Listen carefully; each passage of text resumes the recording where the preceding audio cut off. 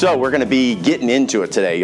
This is our 57th message in the book of Joshua. We have transitioned out of chapter number 7. I know that was a bit taxing. We had 11 messages there kind of dealing with hidden sin, and that was a little bit like, whew, where you guys, I know we're glad to be done with that. So last week's message was called Back on Track. And as we started this exposition of Joshua chapter number 8, what we were doing is transitioning, as I said, out of the hidden sin that it is dealing with Achan and his family. And what was happening was God was transitioning them over to what it was going to be about the back on track in regards to the conquest over Ai and the conquest of Canaan. Now, the Lord reminded last week, and we're going to just do a quick review. The Lord reminded them last week that their confidence needed to always be in God, not ever in themselves at all. And understand, this will be the secret to their success. God is reminding them, listen, put your confidence in me. And this will be the secret to our success as well. As we go forward in life, we have to always remember that our confidence must be in the Lord.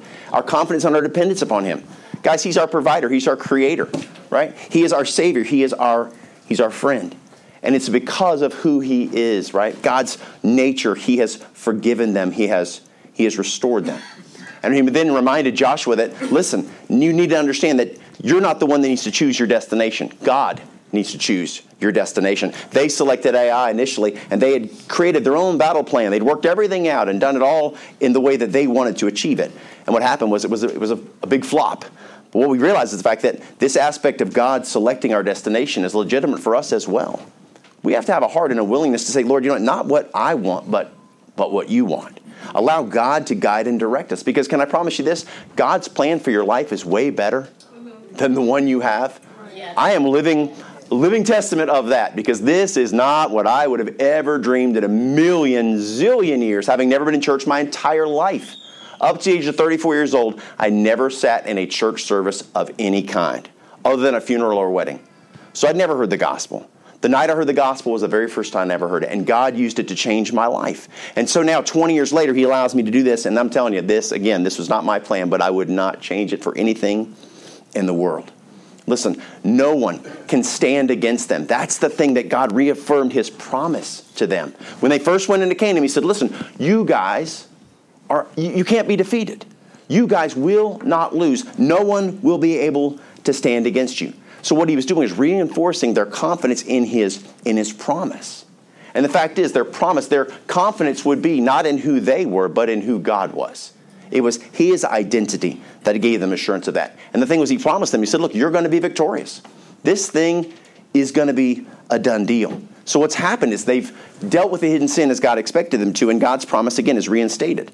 So what He's telling them is, listen, before you even get where you're going, just so you know, you've already won. And can I tell you, as children of God, before you finish this life, can I tell you, you've already won. Amen. Our victory was delivered by the Lamb. Amen. Praise the By the Lamb of God, who cometh to take away the sins of the world. That's right. God's love for humanity, man, and we are victorious. And the last thing He did was He went through this logistics. He kind of started laying out the tactics of what it would take in order for them to succeed against Ai. And what we'll do today is we're actually going to take and start to look at how God's plan was implemented in the message today. Now, it's going to be several parts. As of right now, I think it's 2 parts. It might be 3. We'll see what God does next week. But this message is titled Setting the Stage for Victory, Part 1. And this message today is Commissioned into Service. Let's pray. Thank you, Lord, for today, for your people, for your word, for your spirit. God, I am confident that you've spoken to me. I have no doubt. And Lord, I'm asking you now that you would speak through me. Lord, my desire is not to be heard. My desire is to disappear, but God, I can't. So, Lord, I pray that you just help the human element to be removed from this message. Let my stumbling tongue speak clearly. And, Lord, grip our hearts and show us what you need us to see. In Jesus' name, amen. So this morning, we're going to witness as the Lord sort of goes through this, directing the preparation of Ai. What He's going to do is work through Joshua. And we're going to see Joshua unite his forces. The second thing He's going to do is call out the courageous. The third thing He'll do is assign their objective. Then He'll give godly insight and direction. And the last, He's going to expose their path to victory. We'll be in Joshua chapter 8, verses 3 through 8. So Joshua arose and all the people of war to go up against Ai. And Joshua chose out 30,000 men of valor and mighty men of valor and sent them away by night. And he commanded them, saying, Behold, ye shall lie in wait against the city, even behind the city. Go not very far from the city, but be ye all ready. And I and all the people that are with me will approach unto the city, and it shall come to pass when they come out against us as the first, that we will flee before them. For they will come out after us, till we have drawn them from the city. For they will say, they flee before us as at the first. Therefore will we flee before them.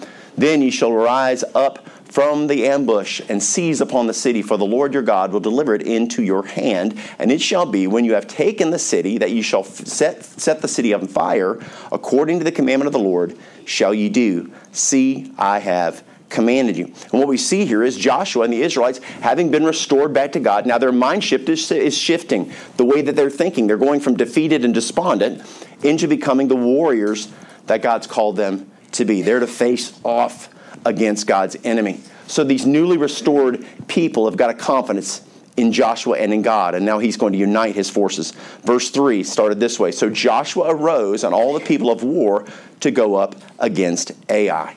There is a battle at hand, and we see a unified people preparing to fight. The Israelites are standing with Joshua. We see here that they arise with him, prepared to follow him. Joshua is going to lead them in moving forward. This is going to be key to their and instrumental to their success. Take note that every able-bodied warrior is completely committed to following Joshua, to take the task that's set before them. There aren't any that are wishy-washy. They're on the fence going, you know what, I lost my sword. My foot hurts. I think my shoe's untied.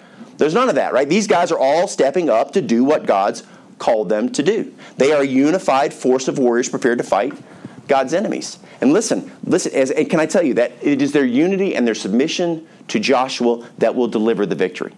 It is their unity and their submission to follow Joshua that will be key. Joshua is submitted to following God. That's where his heart is. We've seen him be restored. He's going to follow the leading of God. And so, as these people follow him, they are following God. The Apostle Paul said this in 1 Corinthians 11:1. Be followers of me, even as I also am of Christ. You see, as we unify behind our leaders, if they're following God, then guess what? We're following God. Does that make sense? If they're following God, then we're following God. But then the question comes to this. How do we know if our leaders are following God? How do we discern that? How do we understand it? Because recognize, not everyone will. People are human. People make mistakes. People are going to fail. But Jesus gave us a rubric that we can measure it by, which is really wonderful. In Matthew chapter number 7, verses 15 through 20. Notice he says this, beware of false prophets, okay? Those that aren't real. Here you go. Which come to you in sheep's clothing, but inwardly they are ravening wolves. They look harmless, but they are anything but. They're destructive. Verse 16, ye shall know them by their fruits. Do men gather grapes of thorns or figs of thistles? You don't gather grapes off of thorn bushes and figs out of bushes that are covered with thorns. Even so, every good tree bringeth forth good fruit, but a corrupt tree bringeth forth evil fruit. A good tree cannot bring forth evil fruit, neither can a corrupt tree bring forth good fruit. Every tree that bringeth not forth good fruit is hewn down and cast into the fire. Remember what happened to Achan. Wherefore, verse 20, wherefore by their fruits ye shall know them. So we look at our leaders and we go, okay, we're going to look at the way that they speak. The way that they speak. The way that they respond to adversity. Maybe the way they deal with temptation. And another really important one, how they address the needs of others. We're supposed to have the love of God in us. It's supposed to be evident in the way that we function. The Bible uses the word charity. That's the love of God manifested through a person. And so we're looking for that. The traits of the fruit of the Spirit. The fruit of the Spirit, which is love, joy, peace, long-suffering, gentleness, goodness, faith, meekness, and temperance. And so when we look at this person's life, is this what we see? Listen, no matter how charismatic they may be, no matter how good of a conversationalist they may be, how friendly they may be, we must pay attention to their lives. Now, there was a pastor I worked for years for. I'd gotten saved on a Saturday. On Sunday, I went to church for the very first time. And I worked and served in that ministry for about 14, 15 years. And what was amazing is I was always taught by this person individually, by the way, that you always listen to the pastor, always follow the pastor, don't question the pastor, always do exactly what he says. Can I tell you that? If you guys think I'm doing something wrong, question me, talk to me, address me, please. Because you know what? I'm human. I'm gonna mess this thing up. We all do. How many of us have made mistakes? Hello, right? We're all in the same boat. So what happens is, this man, I was taught that, just follow. But there were things that showed up in his life that I was like, that doesn't really jive with what I think we're supposed to be doing. And I would go and address these issues with him, and it was an issue of pride and frustration and all this stuff like that. So what actually happened was, over a period of time, God revealed what was going on. You know what? That man actually just only got saved about 2 years ago. Right. Wasn't even saved. Just someone who was in ministry who just thought that's what he's supposed to do, got caught up in the power of it and the control of it, and had a big ego, and it all went from there. So we understand the fact that, listen, and a caveat, just keep in mind that no one is perfect, right? Don't set people on pedestals that you're going to expect that they will not make mistakes, that they will not fail. Amen. What we find is the fact that, many times, because we're to give grace, okay? Give grace in regards to when they disappoint you personally, okay? Now, what I mean by that is this. When they fail you, you know what? Have a heart of forgiveness. Have a heart of grace. Give them the benefit of the doubt. But when they fail God, when they fall into sin, it cannot be accepted. It must be addressed. It absolutely must be addressed. Because it does not matter who commits the sin. God is not a respecter of persons. Right. We know that. God is never okay with sin.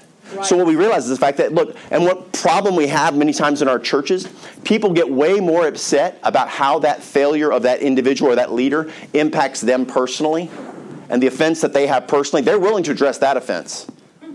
But the ones against God, they tend to just kind of turn the other way. Right. Yeah, it's just the way he is. We must not have that heart. We must have a willingness to address those things which are wrong. And we pray for God to reveal to us the truth of who a person is. Because I can promise you, over time, good or bad, the truth will be revealed. When Moses was talking to the 2.5 tribes as they were entering into Canaan, there were the 2.5 tribes, and he was talking to them about their faithfulness to stick to their brothers. And as he addressed them in Numbers 32:23, he said this, "But if ye will not do so, behold, ye have sinned against the Lord, and be sure your sin will find you out." In time, the truth of who someone is will come out. I mean, understand, our Joshua, the Lord Jesus Christ, he will never fail us. He will never fail us. And as leaders, right, our job is not to create dependence upon us. Our job is to create dependence upon God. We need to eliminate ourselves from the equation because guess what? Humanity fails. The only reason why I was able to succeed or to move forward after that experience and that ministry was the fact that my eyes were always on the Lord. And so when he fell, I said, you know what, just get out of the way. We're following God. Right. We follow God. We follow God because guess what? He will not fail us. Amen. So after unifying the forces, next Joshua will call out the courageous. Verse 3 says this, "And Joshua chose out 30,000 mighty men of valor and sent them away by night." Okay, so when it comes to standing against the forces of the wicked, everyone is going to be called out. They're all going to face off. But there are specific individuals that are specially equipped to do more than others would do. Joshua refers to them as mighty men of valor. The term mighty men of valor first appears in Joshua chapter 1, verse 14. Again, talking to those 2.5 tribes, Joshua says this, "Your wives, your little ones, your cattle shall remain in the land which Moses gave you on this side Jordan, but ye shall pass before your brethren armed, all the mighty men of valor, and help them." So these were the elite soldiers, the elite guardians or soldiers in God's army. This would be like your Army Rangers, your Navy SEALs, or whatever else there are that are special forces. So we're talking well-trained. These guys are experienced. And most importantly, these guys are courageous. They're brave. Valor is a term that describes individuals who have a personal bravery, an internal courage. And these 30,000 men are being sent on a special clandestine night mission. And what's interesting about this is, guess what? They were equipped to do what he was asking them to do. And can I promise you, listen, that if God calls us to do something, if he calls us and you know it's God calling you, he has already equipped you to accomplish what he's calling you to do. Amen. We have a tendency to second guess ourselves or doubt. Consider the Lord Jesus Christ. When he chose his disciples, They're men from all different walks of life. A doctor, a tax collector, a fisherman, different talents, different abilities, different skills. But the Lord chose them. You know why He chose them? Because He knew they were capable of accomplishing what it was He would ask of them. He already knew it. They didn't know it, but He did. That is instrumental for us. And listen, that's true for you and I. If God calls you to share your testimony, instead of going, yeah, I wouldn't know what to say, and right? Because we get into our own heads. We can talk ourselves out of doing all kinds of things God calls us to do. So if it's sharing our testimony, if it's ministering to someone, I wouldn't know what to say. Listen, just surrender. Just do it. If it's defending the faith, listen, be willing to speak. If God calls us to do something, it's because He's equipped us to accomplish it. That's absolutely, we must have that truth. Because we are our own worst enemy when it comes to serving the Lord. We get in our own way. It's not that we're brimming with confidence and then we feel like, oh man, I can do this. I got this. No. But understand the fact that He knows we can do it. And Rachel, who is just a church member, just like anybody else, yet Rachel now serves in the Dominican Republic. It's not the safest place in the world. She works in a young woman's home. These are girls that are pulled out of the sex trade. They're pulled off the streets from all kinds of just such destructed, broken, hurting lives. And when we met with her in the Dominican and she shared her heart about what's going on there, and you hear the stories of these young girls, it just breaks your heart. Amen. And you know what they do? They minister to them. Amen. They encourage them. They take the Word of God and they help to heal them out of where they come, where they feel unloved, unworthy, unimportant. They're hopeless and they're broken. And they say, oh, guess what? There is someone who has a special place in His heart for you. Amen. And He created you. Amen. For a purpose. That's right. That's not what you've known. You can be restored. You can be redeemed. What a beautiful thing that she gets to do. And listen, we're not all going to be called to do that. But there are certain mighty men of valor that God will choose. And He'll take them out of the regular army. And He'll say, you know what? I'm entrusting you to do this duty. And we may not all be equipped to do that. But listen, if God calls you to a work, if He calls you to a person, if He calls you to a place, it's because He knows you can do the job. He has confidence in us when we don't. And the devil's going to tell you, you cannot do it. Your family may tell you that you cannot do it. But can I tell you, if God calls you, you can do it.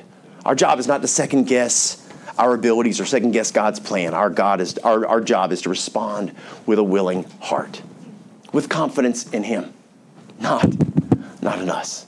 Right. You see, our willingness to surrender to His service, that's what will be the key to our success. If you see the difference between the average Christian and those who God would call the mighty men of valor, is the average Christian disregards the call, ignores the call, or tries to think of excuses of why they can't answer the call.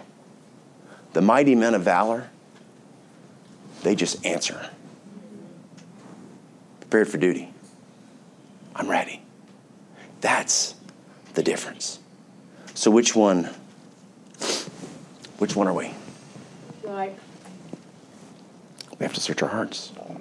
Next, Joshua will assign their objective, verse number 4. And he commanded them, saying, behold, ye shall lie in wait against the city, even behind the city. Go not very far from the city, but be ye all ready. Now, these 30,000 men are giving their marching orders.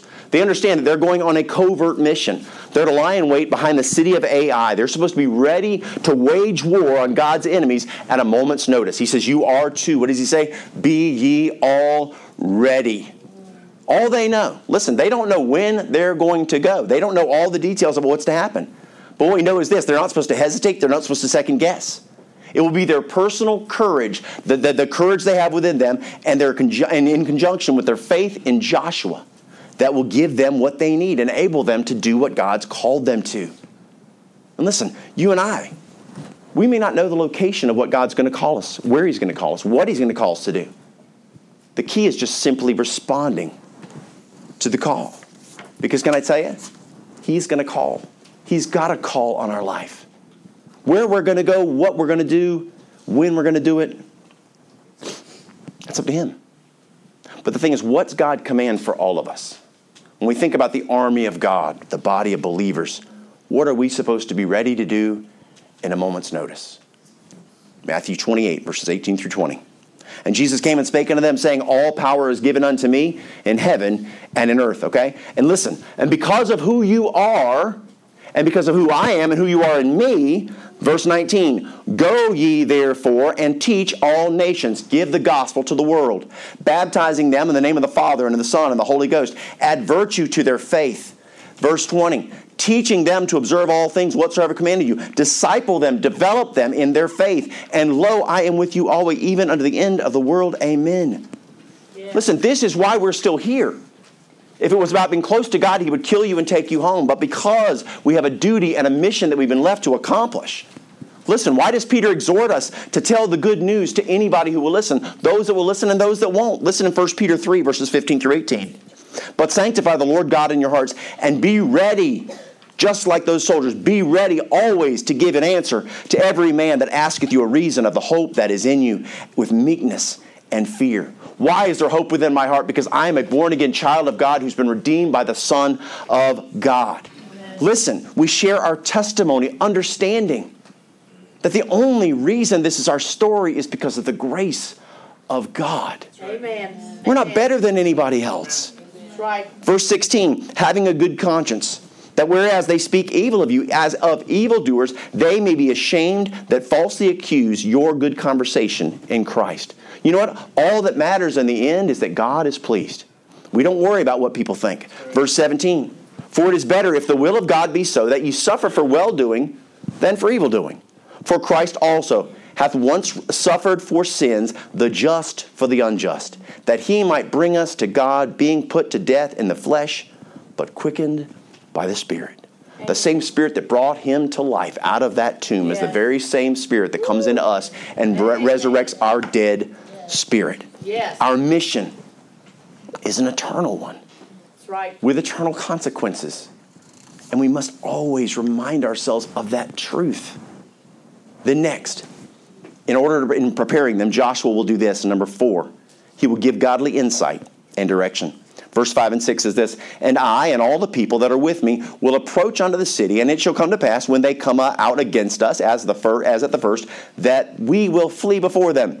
For they will come out after us. Here's a little excerpt. Guess what? This is what's going to happen. Till we have drawn them from the city, for they will say, they flee before us, as at the first. Therefore we will flee before them. You see, Joshua, guided by God, is given insight into the way that their enemy literally thinks and will respond.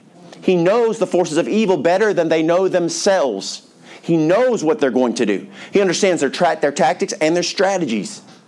And listen, God's people, their confidence in God should be going up and up and up. Remember what He said to them in Joshua 8:1. And the Lord said unto Joshua, fear not, neither be thou dismayed. Take all the people of war with thee, and arise, go up to Ai. See, I have given into thy hand the king of Ai and his people and his city and his land.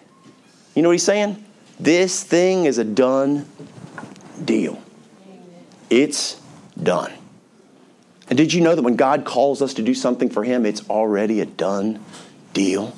Wow. He sees the end before the beginning. Listen, remember that God only requires faithfulness of us.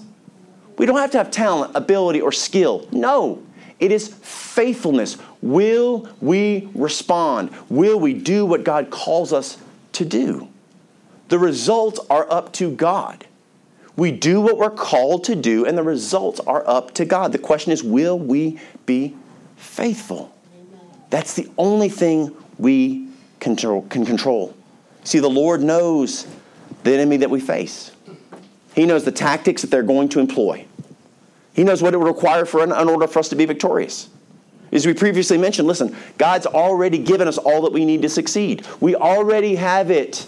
We think we need additional information. I need to be prepared and ready, and I got to do this, that, and the other. No. If God's calling you to it, it's because you're ready now. Listen, we have, right now, the indwelling Spirit of God. If you're a child of God today, if you're a born-again child, you have the indwelling Spirit of God. Amen. Next, Amen. We have a personal relationship with the Creator of the universe. That's right. Consider this. We're on a first-name basis with the Creator. Jesus. Guess what? He knows us by name. He created us. He literally fashioned our DNA. He knows us better than anybody. Amen. We have that kind of relationship with Him. We have 24-hour access to His prayer hotline, helpline. Amen. Right? You need Him whenever you call. Guess what? You're connected Yes. to the Creator. Yes. How beautiful is that? Amen. We have insights and instructions on God in every possible scenario we can ever come up with in His Word. You name it, it's in there. We have the ability to have the power of God work through us to do incredible things. Not because we're talented, but because we're surrendered, submitted people. God does great things through them. Amen. So it's not a matter of not having what we need in order to be victorious. The problem that we have is because of our self-confidence and because of our pride. We just don't use them. Right. We're full of ourselves. We think we have the answers. Do you remember what Paul was taught by God when he wouldn't take that thorn of the flesh out of Paul? Paul's suffering. He asked 3 different times, God, would you take it out? Would you take it out? Would you take it out? And he wouldn't. Notice this, 2 Corinthians 12, verses 9 and 10. And he said unto me, my grace is sufficient for thee. For my strength, this is God speaking, for my strength is made perfect in weakness. Yes. Paul's conclusion is this. Most gladly, therefore, will I rather glory in my infirmities, that the power of Christ may rest upon me. Paul finally understands that it's only through his personal weakness that he has access to the incredible power of God. And listen, when it comes to fighting the battles for the Lord, the weaker and more dependent we can be upon Him, the greater victories God can do through our lives. Dependence and weakness. Verse 10, therefore, I take pleasure in infirmities. I'm thankful for the hard things I suffer, in reproaches, in necessities, and persecutions, in distresses, for Christ's sake. For when I am weak, then am I strong. Yes, yes. And there is no weaker position in battle than surrender. Retreating, which is the whole plan, right? They're supposed to go up there and turn around and run. And so with confidence in God, not themselves, the forces are going to go up against AI prepared to run. Now, when it comes to running from the warriors of AI, they have a little bit of experience. They've been there before. Now, when they previously marched up there, guess what? They were full of spit and vinegar and toughness, and they were, man, we're going to take this. We got this. They were full of confidence. And, man, they got their hands handed to them, man. They got whooped. 36 men died in that first initial thing, and they were freaked out and scared, and they ran. They went from tough to terrified. Right. And so here they went, boom. Now, that was an involuntary response in submission to their fear, okay? Now, what we're going to see, so they're running for their lives in that moment. But now, what we see this time is a voluntary. They are running voluntarily in submission to their faith. So before, they were in submission to their fear, emotionally responding. Now they're going forward in faith, submitted to God. As it will be their confidence in God and the insight that He's given them that will literally have them ready to retreat, right? They're not actually weak. So we see here their dependence upon themselves, which is apparent strength in the way the world sees things, Right. was what brought them defeat.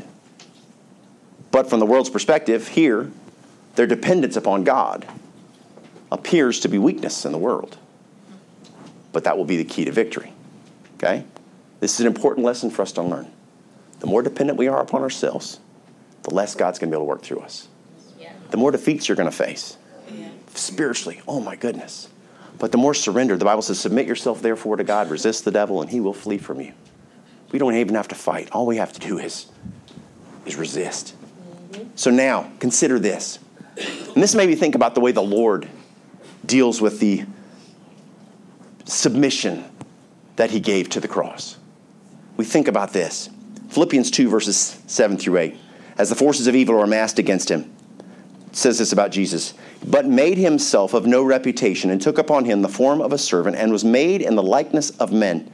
And being found in fashion as a man, He humbled Himself and became obedient unto death, even the death of the cross. Okay? So because He knew what needed to happen in order for victory over the sin to take place, Jesus did not access His power. He could have stopped it at any point in time. Right. He could have saved Himself, but He chose not to. He delivered Himself up, appearing weak and helpless, so that He could bring the ultimate victory. Yeah. Just like Joshua is here. He's purposefully appearing weak. Listen, man, our Savior did the very same thing in order to defeat His enemies. 1 Corinthians 2, verses 7 and 8. What's interesting about this?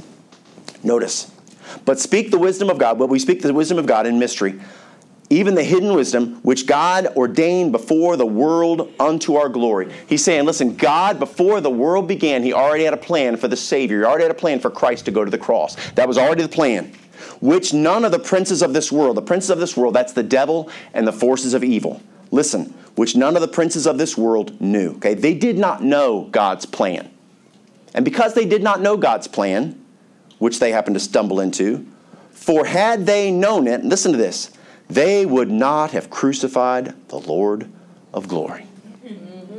If they'd have realized what they were stepping into by following through with this crucifixion, which is what God set them up for, guess what?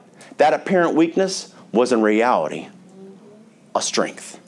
And listen, what we find here is they unwittingly played into God's hand. For you see, he knew their tactics and their strategies, and he used them against them. That's exactly what Joshua's doing here, as he explains how the Israelites will be victorious over Ai. Did you know that when we study the Bible, guess what? Yes, we learn about God. There's no doubt about it. But guess what we also learn about? We learn about our enemy. Not only when we're studying the Bible and we're learning about righteousness, what is the Bible also teaching us about? Unrighteousness. Oh, absolutely. There's a ton about wickedness. There's the fruit of the Spirit. There's 9 of them. But guess what? When it comes to the works of the flesh, there's 17 plus of them. And it says, and the such. So we learn about the good, but we also learn about the bad. We study his word to get insight into Satan and his tactics so we know how he operates. This is so important. Why do football teams watch the footage of the other team? They learn what the opposition is going to do.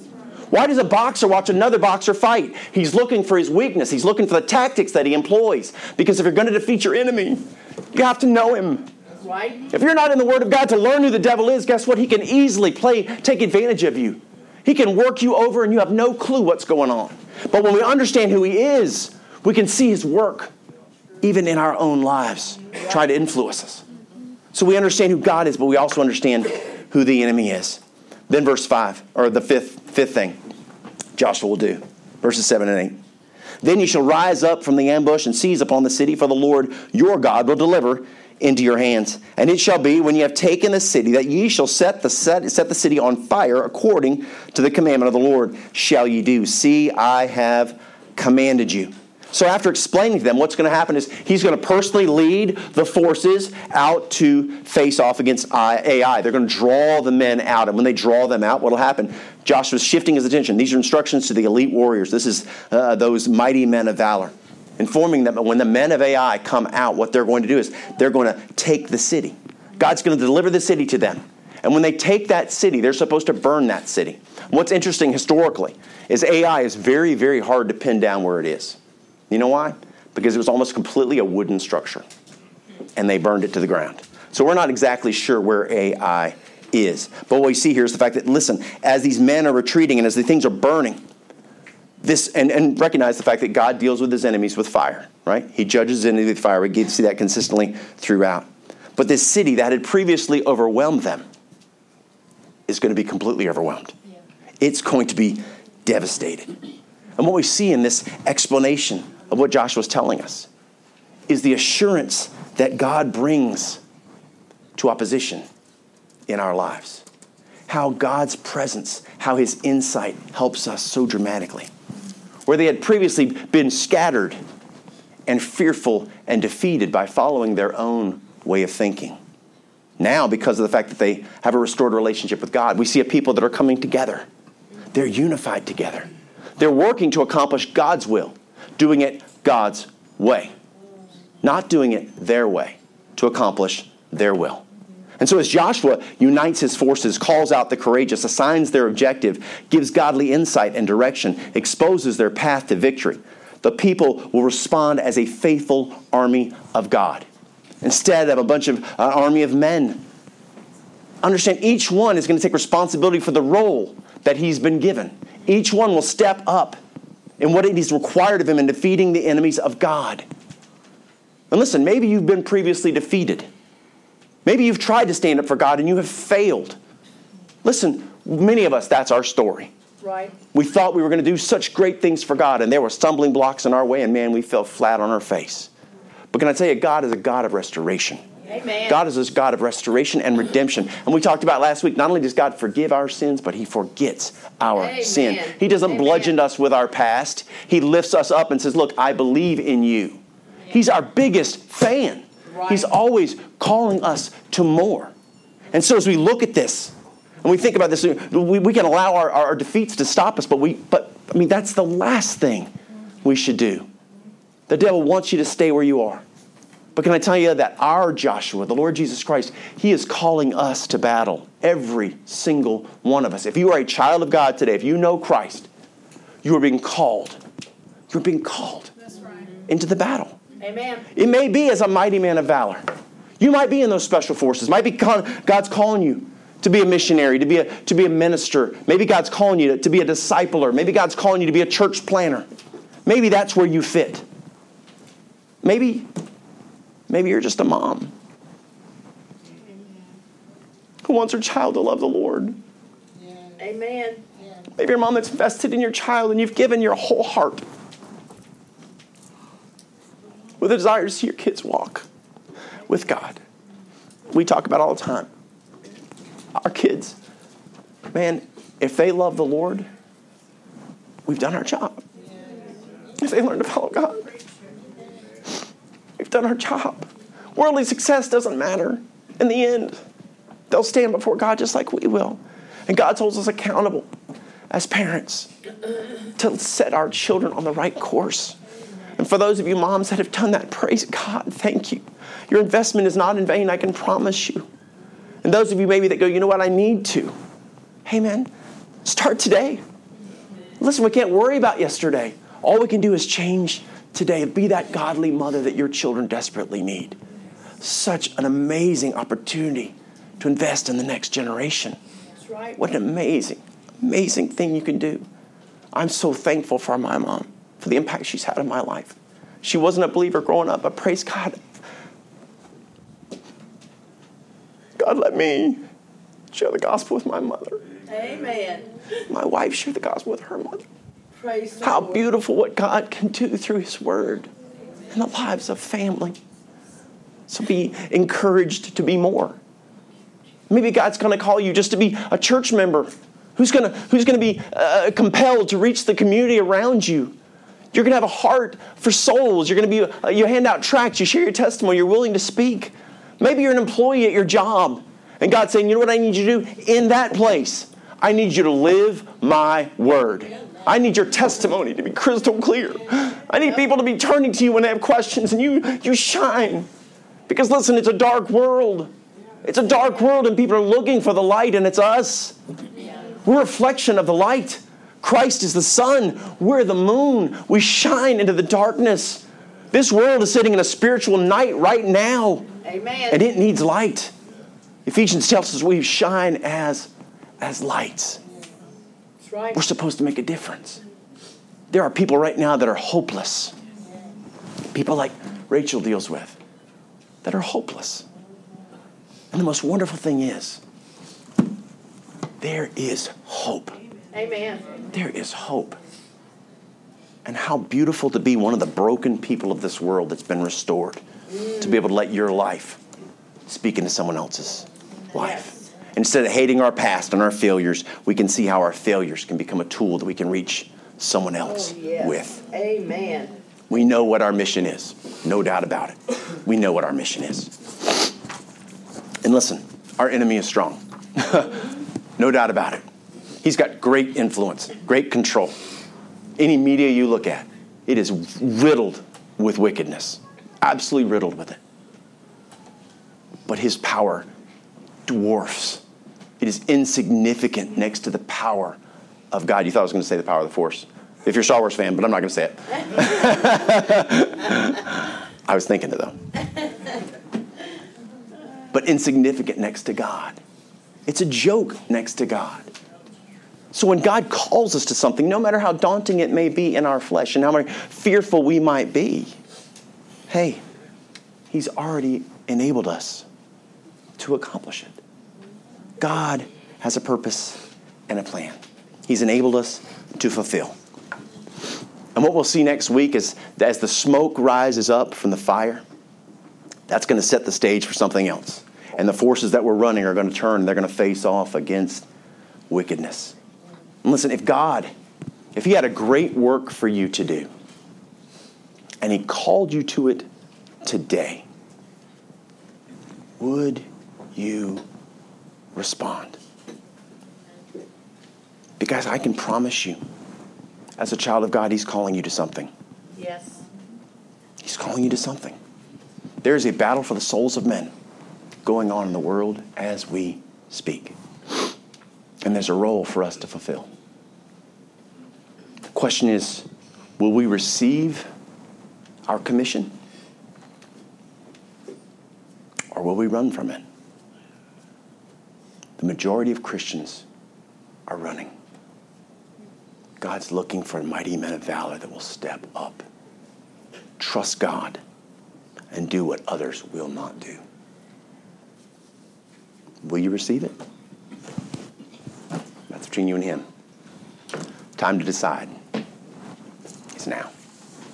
Let's pray. Thank you, Lord, for your message. Thank you for your word. God, and I do pray that, Lord, I know that I get in the way, and I'm sorry. But I pray, Father, that you use what I was able to communicate today, Lord, to grip our hearts. Lord, help us to see the mission set before us. Help us, Lord, to step into the role that you've commissioned us to fulfill. And God, I pray that you help us to walk with confidence, not in ourselves, but in you. With our heads bowed and with our eyes closed. Look, if you're here today, and you say, look, you know what? I know God's calling me to something more. I don't know exactly what it is, but I feel the drawing. Would you pray for me, Pastor, that I can step into what God's calling me to be? If that's you today and you want me to pray for you, you say, look, God's calling me and I want to step up. If that's you, lift your hand and just say, look, that's me. Amen, amen, amen, amen, amen. Look at all those hands. Amen, amen. And if you're here today and you say, look, I don't even know where I stand with God. Listen, 20 years ago, someone asked me if I died today, if I knew for sure I'd go to heaven. And I said, I hope so. I had no clue. And they took the gospel and they shared it with me. They told me, guess what, David? You're a sinner. And I knew that. I knew I was a failure. I knew I dropped the ball. I knew I was a mess. But then they shared with me, guess what? The result of that, the ramification of that, the Bible says, for the wages of sin is death.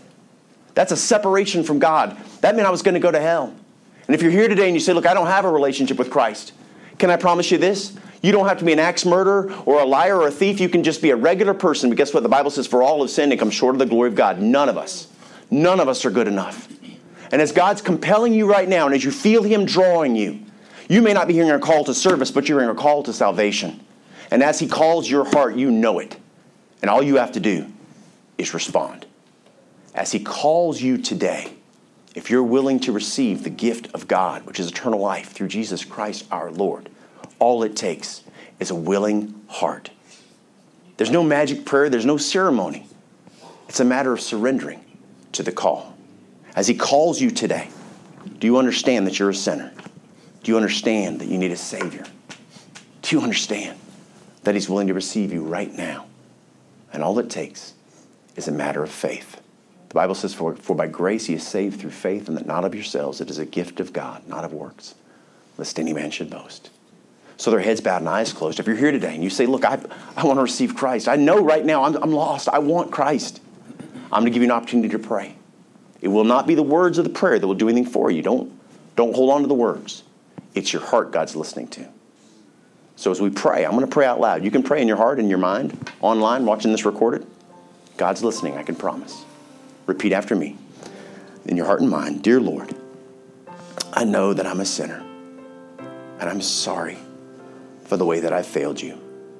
The way that I failed my family and failed myself. I'm asking you right now to forgive me of my sins. Lord, I trust you with all my heart to be my Savior. Will you come into my heart? Will you save my soul? Will you redeem me and make me a child of God? Lord, I want to live for you. Help me to surrender this life. God, thank you for saving me. I'll see you in heaven one day. For it's in Jesus' name I pray and give thanks. Amen.